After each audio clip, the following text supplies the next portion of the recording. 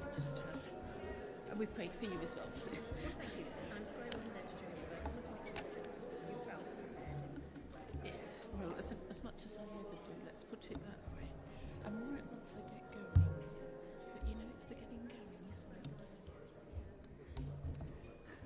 Oh, are you? Oh.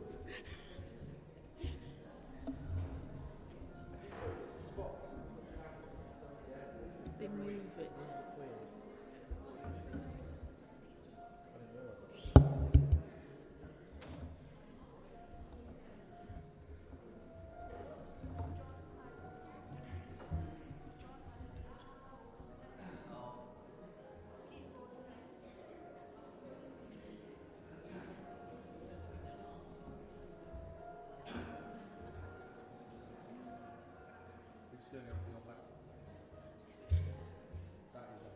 And the children will come up at the end, so.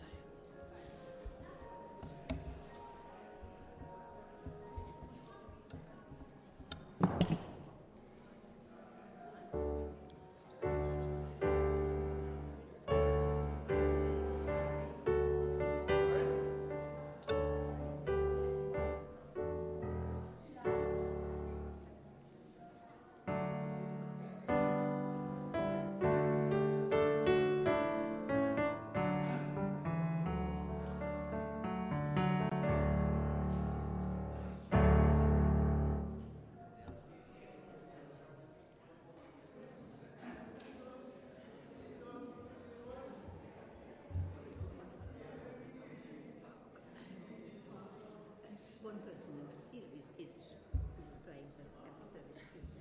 Is that the same person who always leaves the office in a huge mess with books and that? When he works in them? But now he's not church warden anymore, it's not so bad. Poor old Sarah got told off once by Peter because the office was in such a mess. And yes, she didn't say it was John. It's so messy. This surgery, for a retired surgeon,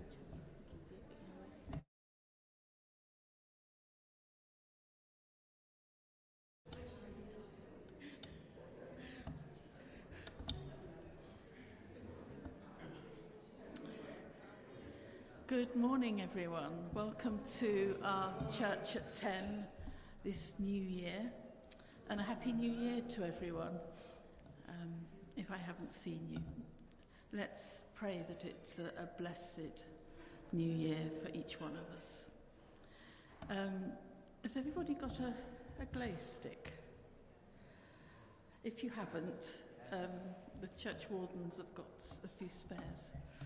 The purpose of those will become apparent in a minute, so don't break them yet.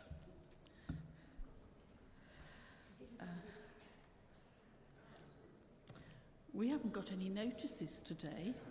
Oh, we have. Peter, come on up.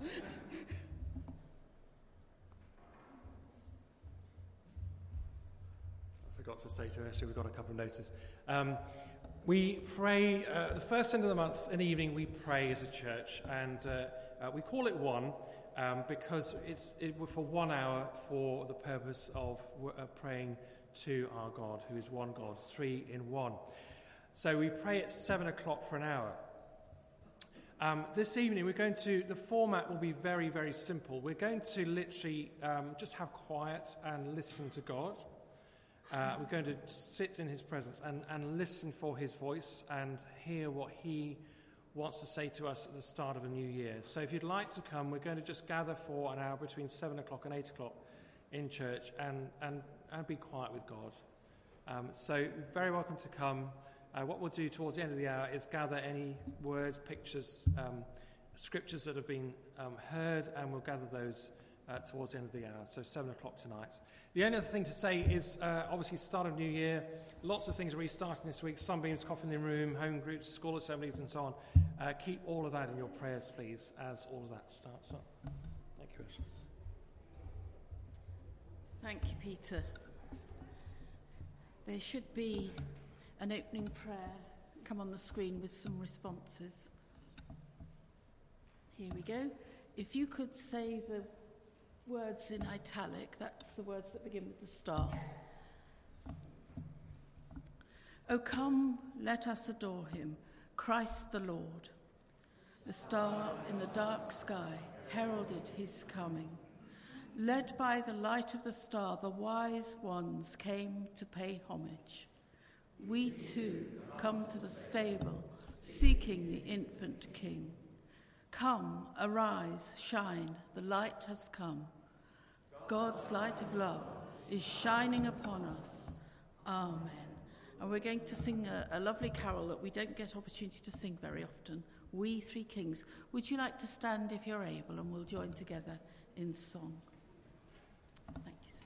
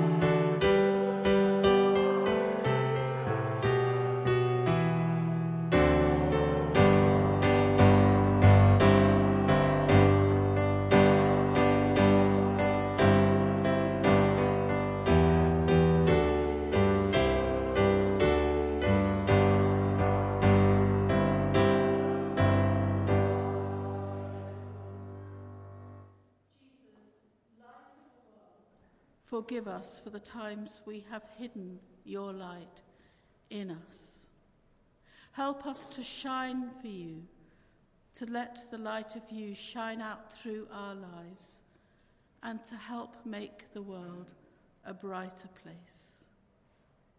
We thank you that you forgive us when we ask, and that you help us to move on to love you more. Amen. Now then, does everyone know how these work? You break them, just bend them, and you should get a really bright light. And we're going to sing that well-known song, Shine, Jesus, Shine. So it would be lovely if we could really make this place shine by waving our light sticks around or walking up and down the aisles.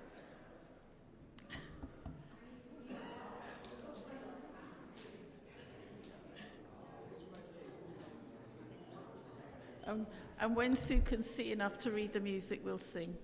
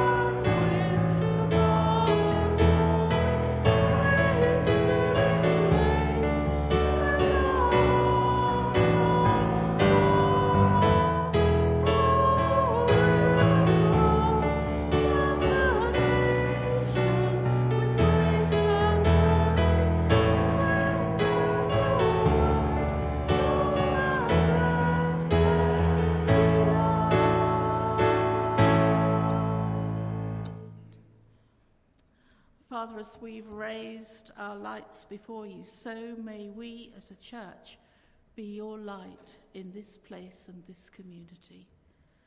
Lord, may this coming year be a place where folk come to find and see and accept your light into their lives. Amen. Please be seated, and the children are going to go out now, so let's pray for them as they go out, and for the folk, their leaders.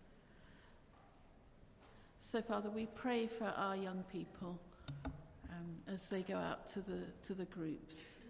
We thank you for them, and we thank you for the folk who are leading them this morning.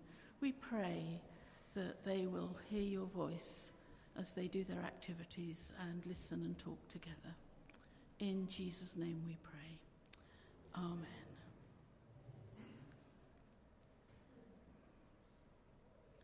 So we're just going to sing a more reflective song, a quiet song, as we lead into our sermon and reading. And if you would like to, please stay seated for this.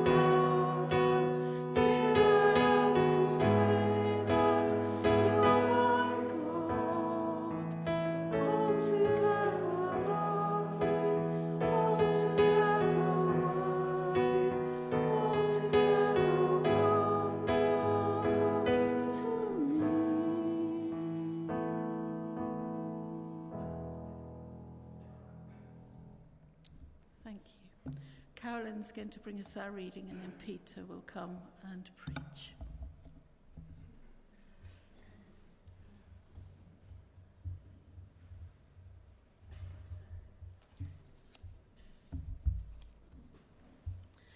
The reading is taken from the first book of Timothy, chapter 1, starting at the first verse. And in the church Bibles, it's on page 1191. 1 Timothy, chapter 1, verse 1. Paul, an apostle of Christ Jesus, by the command of God our Saviour, and of Christ Jesus our hope. To Timothy, my true son in the faith, grace, mercy, and peace from God the Father and Christ Jesus our Lord. Timothy charged to oppose false teachers. As I urged you when I went into Macedonia, stay there in Ephesus, so that you may command certain people not to teach false doctrines any longer, or to devote themselves to myths and endless genealogies. Such things promote controversial speculations rather than advancing God's work, which is by faith. The goal of this command is love, which comes from a pure heart and a good conscience and a sincere faith. Some have departed from these and have turned to meaningless talk. They want to be teachers of the law, but they do not know what they are talking about or what they so confidently affirm. This is the word of the Lord.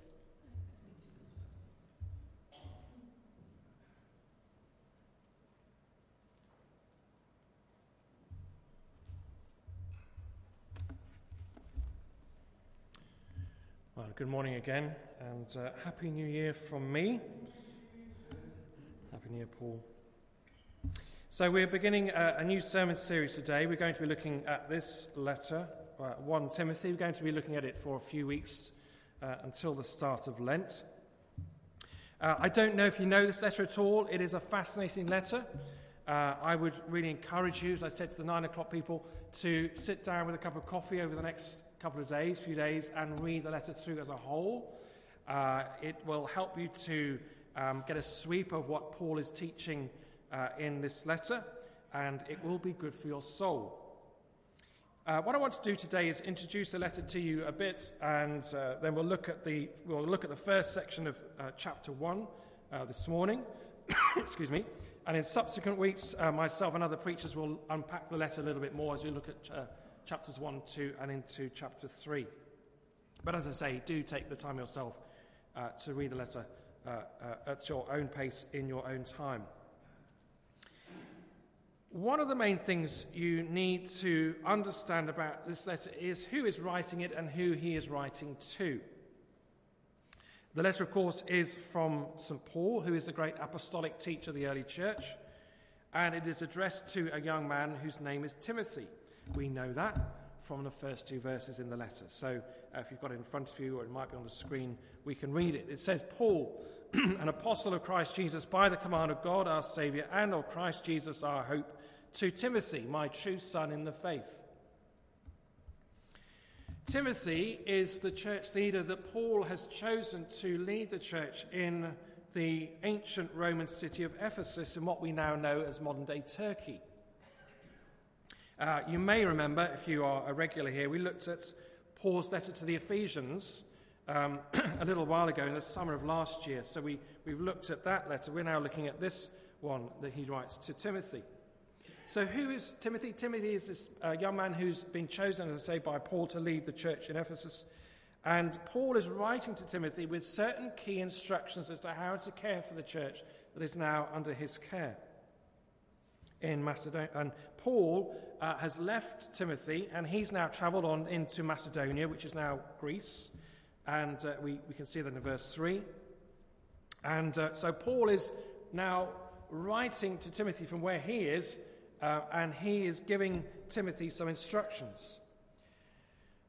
From the history of Acts of the Apostles and the letters, we can deduce that Paul is on now the fourth and final missionary journey. He had 4 missionary journeys in his career, and he wrote 1 Timothy, and then he wrote 2 Timothy, and we know from the end of 2 Timothy that Paul is near the end of his life, and in fact he dies in the year 68 AD at the hands of the Romans. And so, as I say, Timothy has been left in charge. Paul is travelling on, and Paul is now writing to young Timothy. It's interesting to note that the 2 places where Paul spends most of his time in his missionary journeys, his missionary travels, are in Corinth and Ephesus. And that appears from his letters to have been the places where there were most problems going on in the early church. And so he spends a lot of his time writing to correct errors that are going on in the early church and to help certain people to correct those errors. But then, of course, we shouldn't be surprised about that. Where God's ministers, where God's people are doing good work, that is the place where the evil one will come against us, against them, and so therefore that is where the opposition is. And so Paul, in a way, he devotes his time to helping those people, those early churches, to contend against the wrong teaching that may be coming in. And so, in fact, on his final visit to them, Paul warned the Ephesian elders to look out for opposition. Now, you've got to do a little bit of digging to find it, but it's in Acts chapter 20. And so Paul is addressing the Ephesian elders on his final visit to Ephesus. So in Acts chapter 20, verses 29 through to 31, this is what Paul says to the Ephesian elders. He says, "I know that after I leave, savage wolves will come in amongst you and will not spare the flock. Even from your own number, men will arise and distort the truth in order to draw away disciples after them. So be on your guard. Remember that for 3 years I never stopped warning each of you night and day with tears." So we can see there from what Paul says to the Ephesians, he is in Ephesus there for 3 years. He spends a lot of time with the Ephesian church. And now it seems that indeed wolves have come in, as it were, to attack the flock in Ephesus. And so this is where Timothy is the church leader. And so Paul writes to address 5 big issues that the church is facing. Those are what Christians believe, how we should conduct worship, who should be chosen as leaders in God's church, how we should handle social responsibilities, and finally, what our attitude should be to material possessions. These are the 5, if you read the letter, those are the 5 big things that Paul addresses. Now, much of what he says, of course, is addressed to the context that Timothy and the church is in Ephesus. And one of the things that is going on there is that there's a very strong affiliation to the god Artemis, or Diana, the goddess of the hunt and of fertility. So these are obviously a pagan god. And the temple of Artemis in Ephesus was one of the major wonders, the 7 wonders of the ancient world. And the population of Ephesus was very proud of that goddess, that temple. There's also the general context going on of a culture where authority and influence comes with years, and therefore to be considered wise, you need to be old. That's another bit of context for you. One of the things we'll discover as we go through the letter is that the church is absolutely central to Paul's thinking. Can you see why that is? It's because the church is the visible messenger of the gospel of Christ.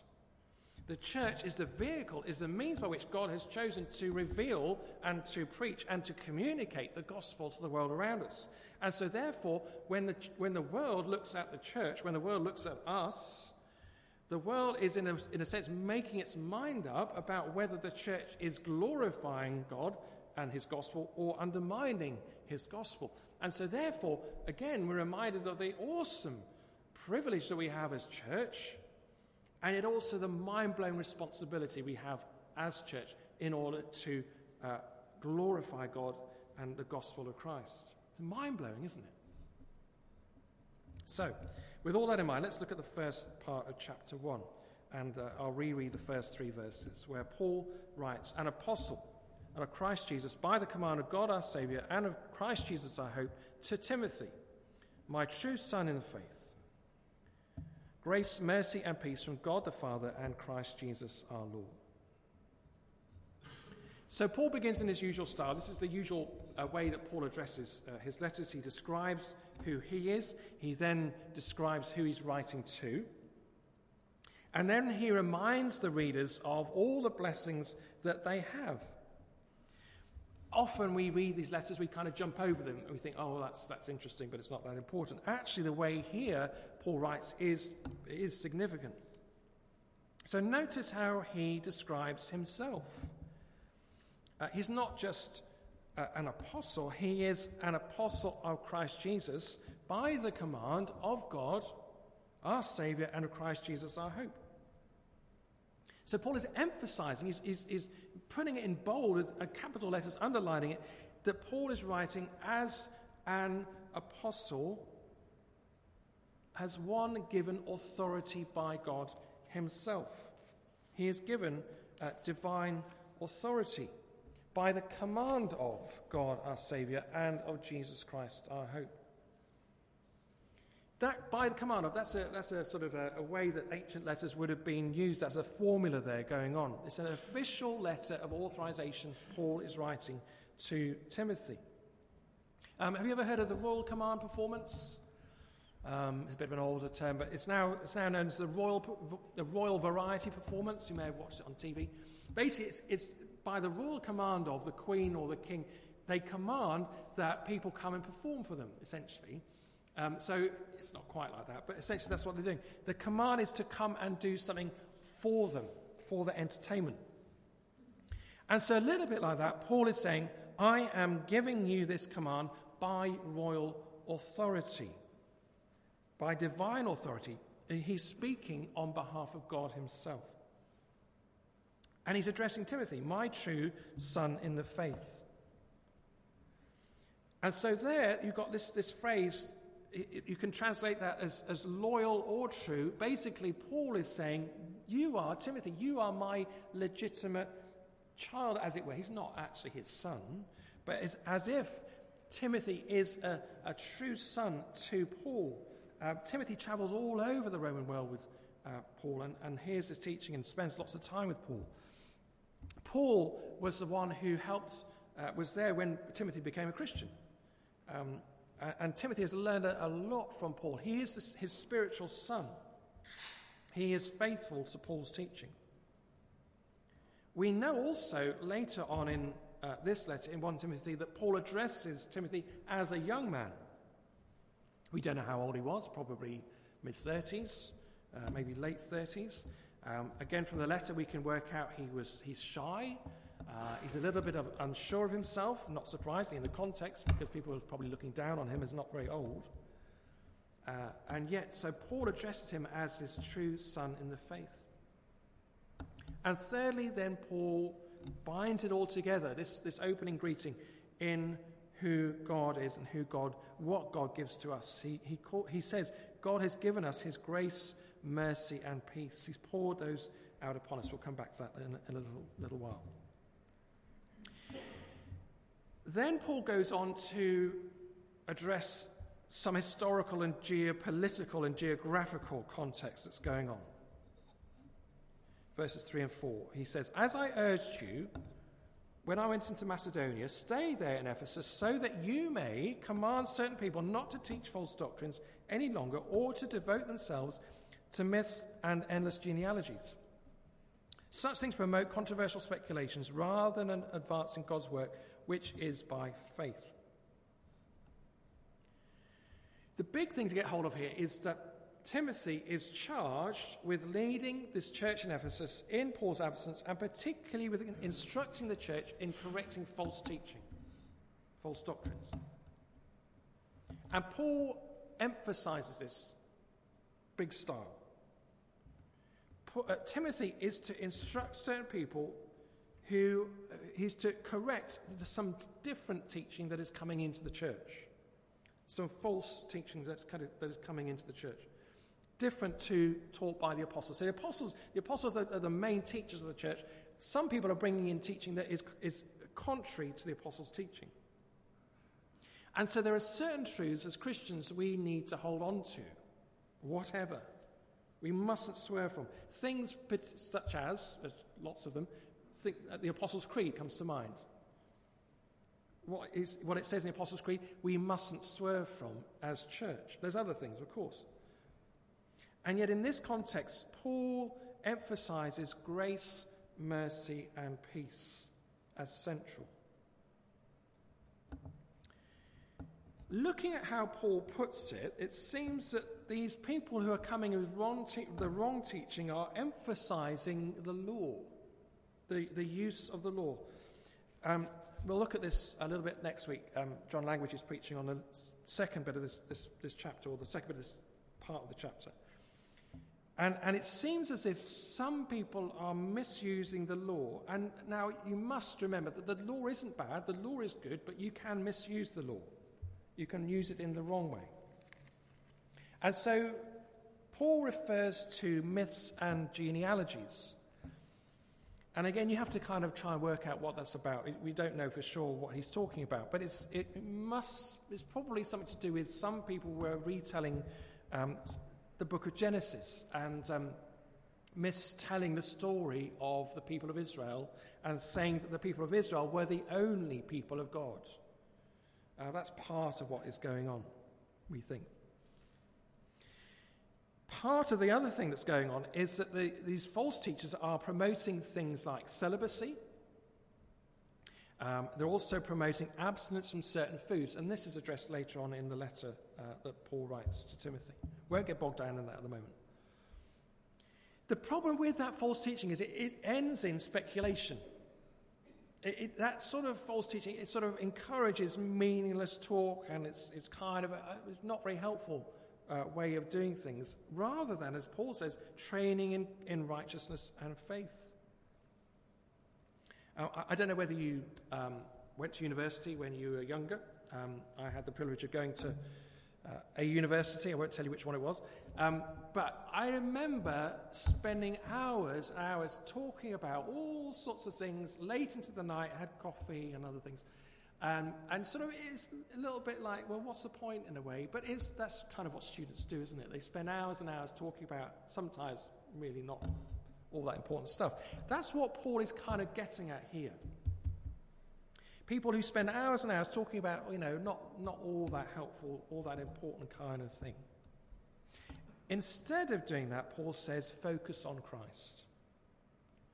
And so he says in verse 5, the goal of this command, the goal of what he's teaching is love, which comes from a pure heart and a good conscience and a sincere faith. Now that takes a little bit of unpacking, but as we begin, we're at the start of a new year, aren't we, 2024? And as we start this year, this is a good test for us to apply to our lives and how we spend our time, where we put our energy into, or what we put our energy into. And so Paul says the goal of this command, the whole point, if you like, of all of this is simply love. So that we love Christ more deeply and that we love each other as Christians, that love for each other is enriched as well.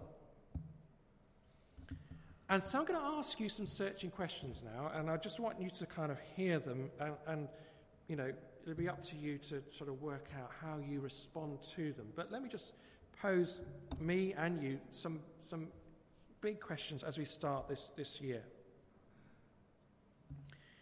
Is the goal of what we do and say as church and as individuals to love God and each other? And does that come from a pure heart? Which leads to other searching questions. Is the result of our study of the Bible, is the result of our study of God's Word, genuine love for one another? Or does it lead to hardness of heart or a critical spirit? Does our life of faith lead to a good conscience?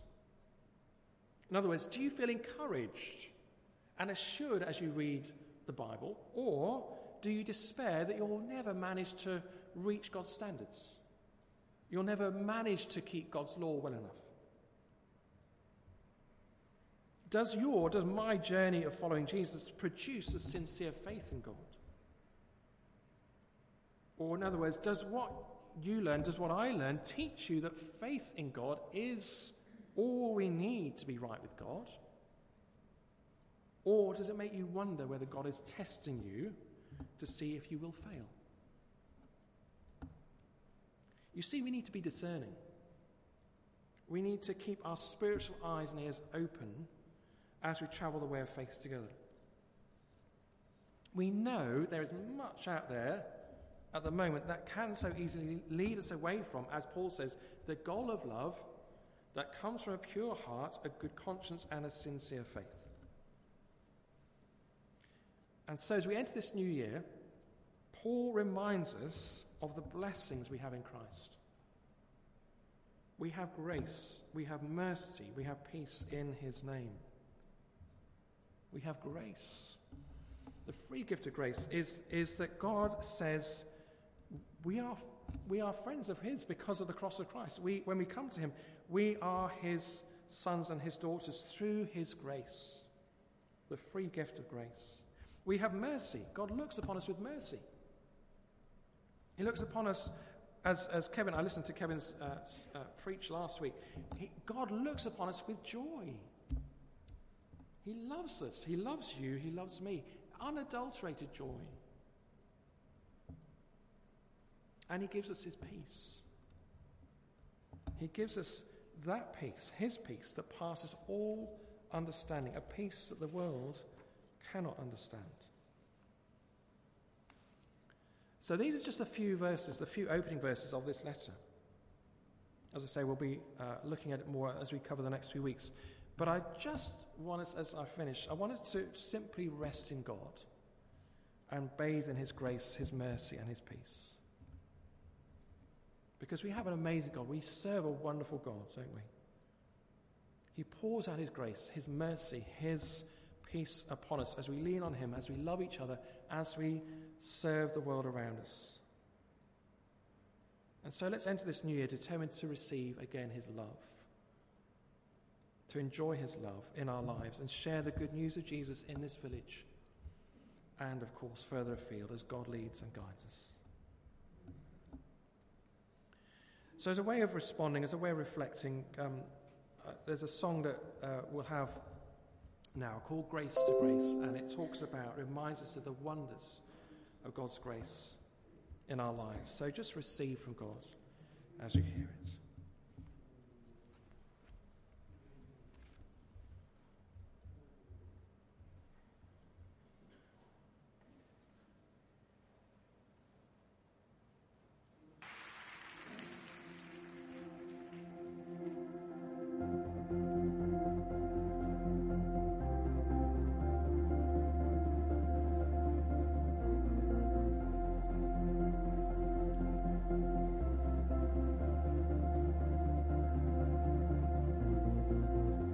If love endured that ancient cross, how precious is my Savior's blood. Your beauty of heaven wrapped in my shame, the image of love upon death's frame. If having my heart was worth the pain, what joy could you see beyond the grave? If love found my soul worth dying for, how wonderful, how glorious. My Savior's God, victorious,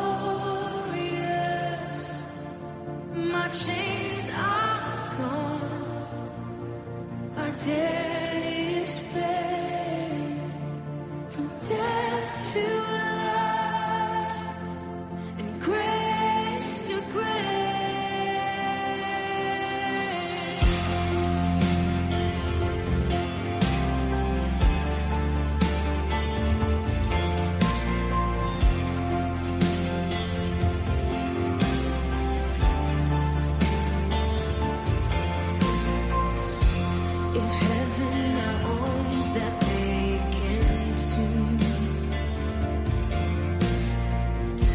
How great is the hope that lives in you. The passion that tore through hell like gold. The promise that rolled back within its stone. If freedom is worth the life you raised, where is my sin? Where is my shame? Oh, Jesus, if love paid it all to have my life, how wonderful, how glorious, my Savior's scars, victorious, my chains are gone, my debt is paid, from death to life, and grace to grace.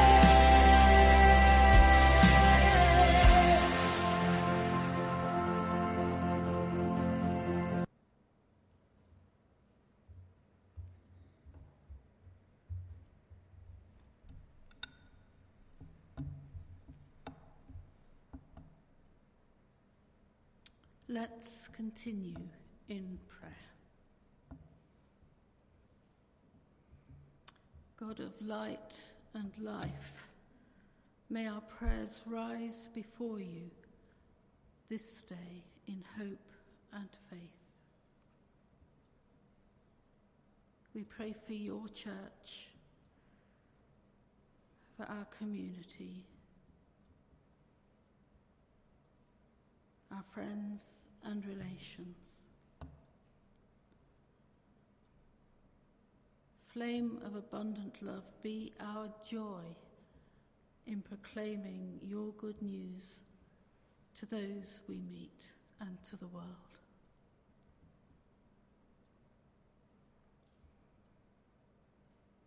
We pray for all those who come to faith, all who wonder about faith, and those who are struggling with faith. Light of all creation, guide us to lead, to teach, and to nurture your disciples.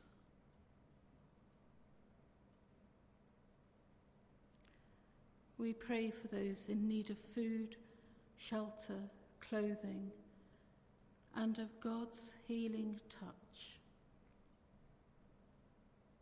Comforter of the suffering,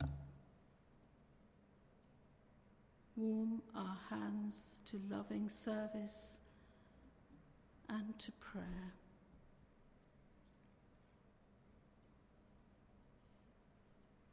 We pray for the world, especially those areas where there's troubles and suffering, both near and far. Ember of steadfast care, fuel our passion to challenge injustice and violence and to pursue peace and reconciliation.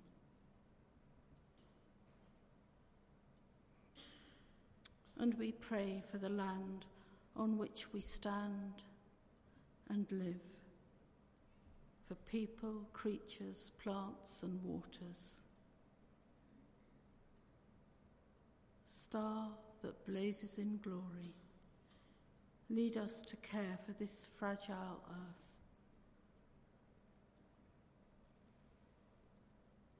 And God of radiant light, your love illuminates our hope before we even know them, and our needs before we ask.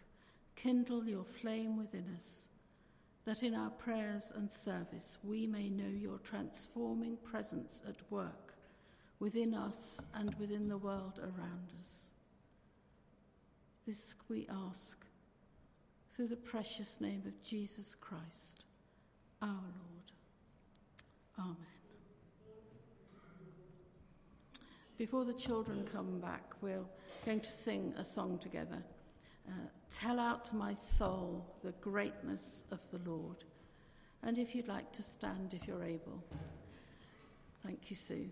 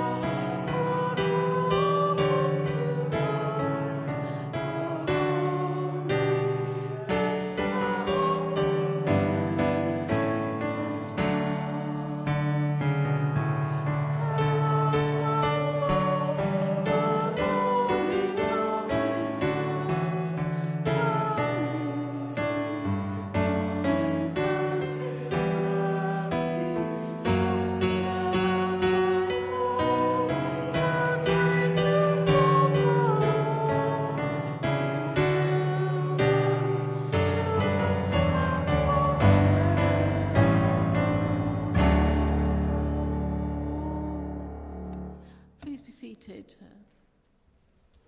and the children are coming back to join us. Can I make a suggestion? If you can't be with us in person tonight for the prayer time, how about setting aside 7 till 8, wherever you are, just to join in prayer with us? And if it helps, maybe light a candle, a flame, to represent the presence of the Holy Spirit with you, as it will be with us here in church. And here they come. Would you like to come and tell us what you've been up to this morning?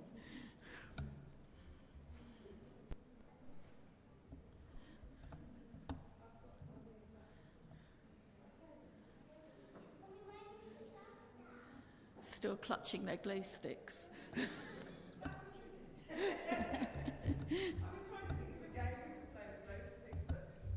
Do you want some?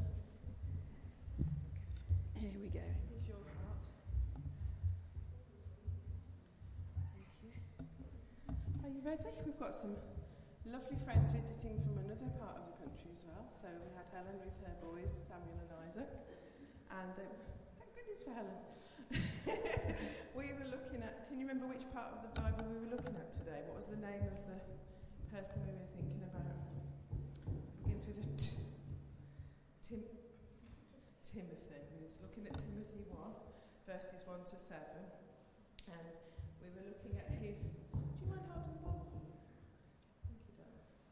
We were looking at the theme of peace, grace, mercy and peace.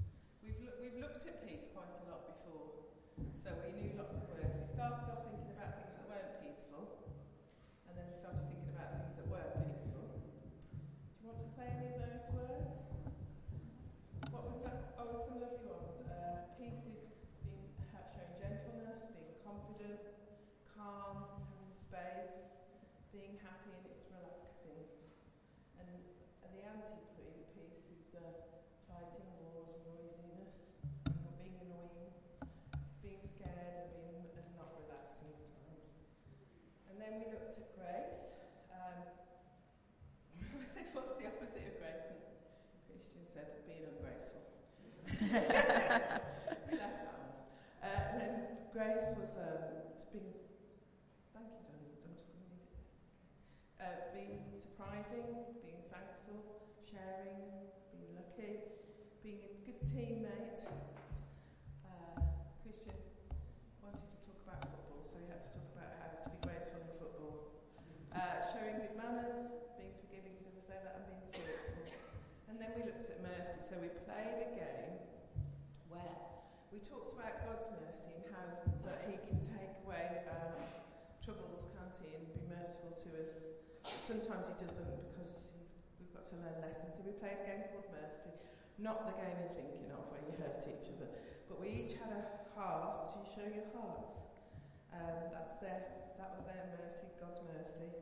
And then I gave out more mercy, but they were only ever allowed to have one bit of mercy, so they had to keep passing them on. And then it was, what do we do with the person who's ending up with hundreds? We had loads, didn't we, Georgia? And what did you do when we had too many? Pass it over.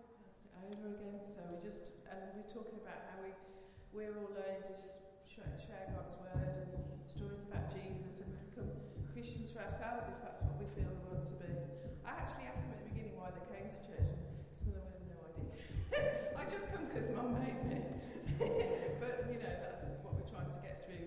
Thinking about our prayers, aren't we? Thinking about our thoughts and our words and our deeds. So I think they deserve a big clap today. It's very hard.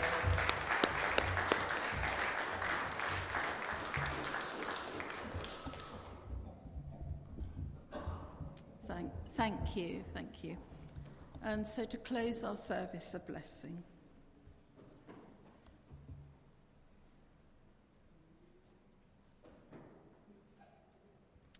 Our loving Heavenly Father, send us out from here with a desire to let others see the difference you make in our lives.